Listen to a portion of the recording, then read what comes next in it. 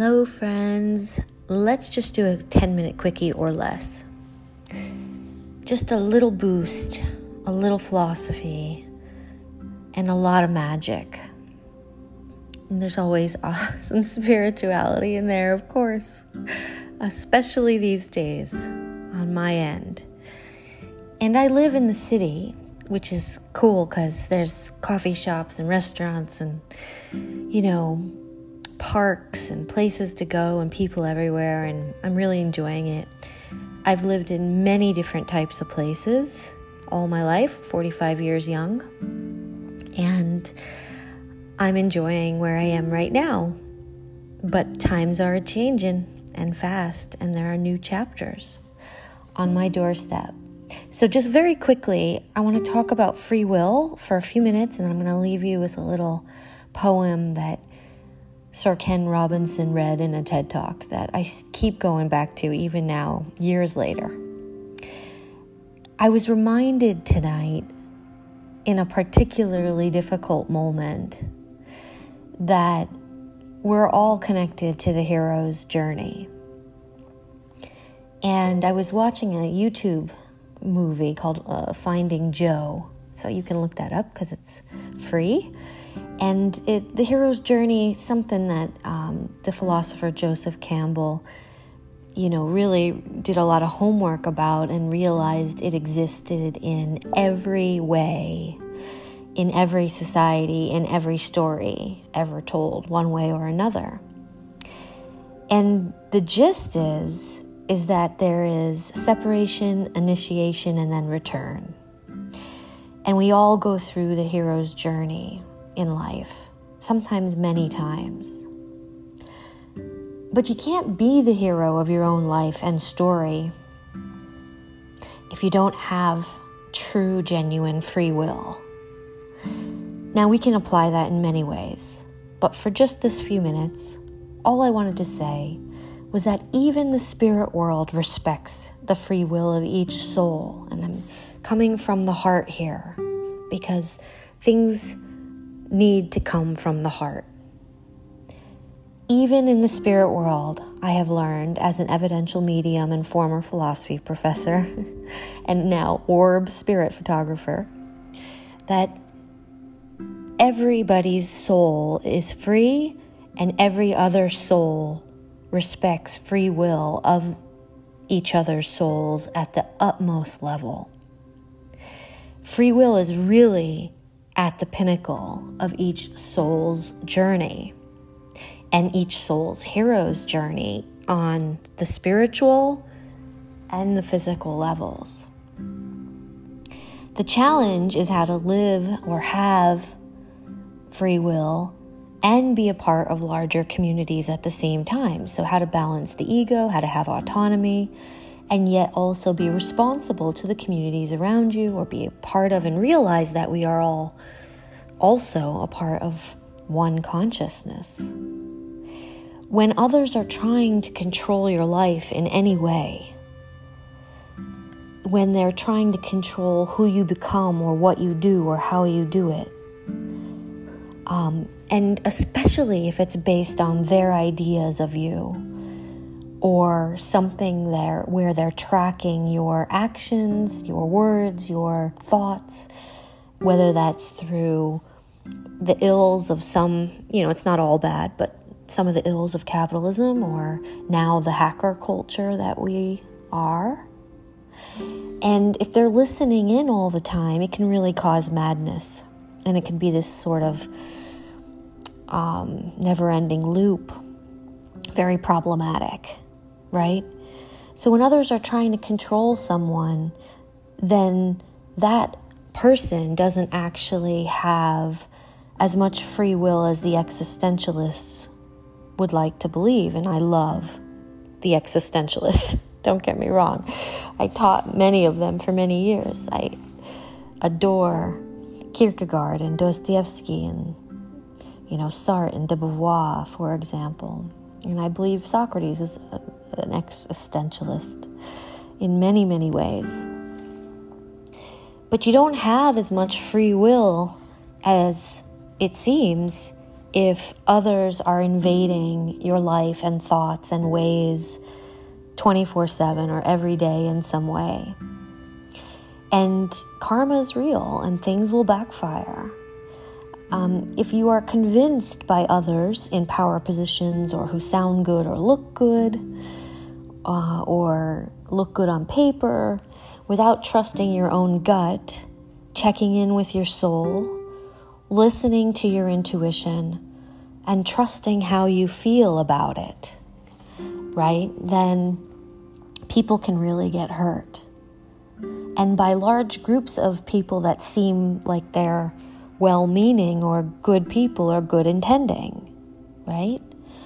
If you don't respect another's freedom, whether it's by going behind their back, hacking into their phones, reading their emails, texts, eavesdropping, or trying to control the environment that they're a part of or around them, well, this too is a form of control, of an unbalanced ego, of the abuse of power, of maybe feeling like you want to be part of something bigger and everybody else is doing it, so it must be right or it must be true, or maybe I'll do it too, no matter how good it seems, right?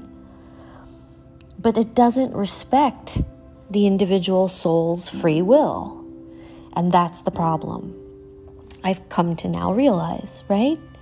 This can cause madness in the group mentality, herd mentality, or in the individual who's being eavesdropped on constantly, or who's being told to do something, or is trying to always combat others who are trying to shape their life in their view, not respecting autonomy and free will of each individual or soul around them. So imagine for a moment that your entire life was being hacked or watched or controlled by another group of people. You would think from a liberal, socialist, or just democratic, it doesn't have to be some sort of buzzword or ology or ideology, right? Just democratically speaking, communally speaking, thinking about indigenous ways, for example, or living amongst a community. It's not all about you, love thy neighbor, right? Well, what does it mean to love thy neighbor? Well, you have to respect them as a free will, autonomous, equal individual first, or it won't work. It won't work karmically, and it won't work physically, and it won't work metaphysically, and it just won't work. In the end, there's going to be some consequence or something could go terribly wrong, right? So what to do then? Where to go if that's happening to you, right? Truman Show, anyone? Have you seen the movie The Truman Show? So in other words, and to wrap this up now, how can one find their true self and go through their hero's journey and create their story or follow their bliss? And I'm not talking about pleasure here, and I've had plenty of that in life and have, as an evidential medium, I have a little bit of an overactive nervous system. I'm a sensitive, I'm an empath, and sensitives and empaths and mediums often go through chapters of addiction. It's really fascinating, or anxiety, or, depression, or you take on the emotions of others all the time. So it can get quite complicated, especially if other groups are trying to control your life or something similar. So how do you follow your bliss, your soul's journey, if you don't have a choice in how it goes, right? So free will, it's real, and it's the gift of each soul. And even the spirit world respects the free will of other spirits after death, which I have personally witnessed in physical manifestations of spirits, post-material loved ones and post-material spirits with witnesses in full body and voice having discussions with each other, and respecting each other's free will.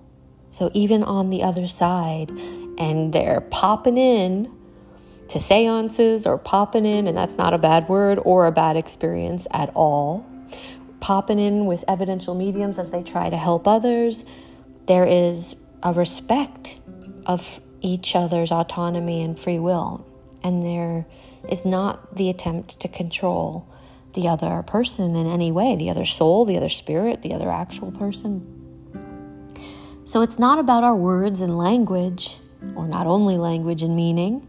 Ask NDE survivors, for example, near-death experience, people who have survived and come back to talk about it. The number one thing they'll say across almost all NDE experiences is that there are no words for what they now know. So it's not about language and meaning, or at least not only about language and meaning. Sorry, philosophers. It's about free will, that we all have a soul, that life goes on after death. This can now be scientifically verified. So we're in a paradigm shift. And that it's about less words and more feeling and more intuition and respecting each other. On that note, I will be talking much less, tuning in and listening much more. Thanks for being here again. Welcome to Orb Magic. Look me up, drchris1111.com. I'm here to help, and I'll leave you with this. Recovering old poems. I wanted to read you a quick, very short poem from W.B. Yeats, who some of you may know. He wrote this to his love, Maud Gone, and he was bewailing the fact that he couldn't really give her what he thought she wanted from him.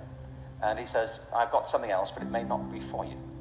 He says this: had I the heavens embroidered cloths, enwrought with gold and silver light, of blue and the dim and the dark cloths, of night and light and the half-light, I would spread the cloths under your feet. But I, being poor, have only my dreams. I have spread my dreams under your feet. Tread softly, because you tread on my dreams.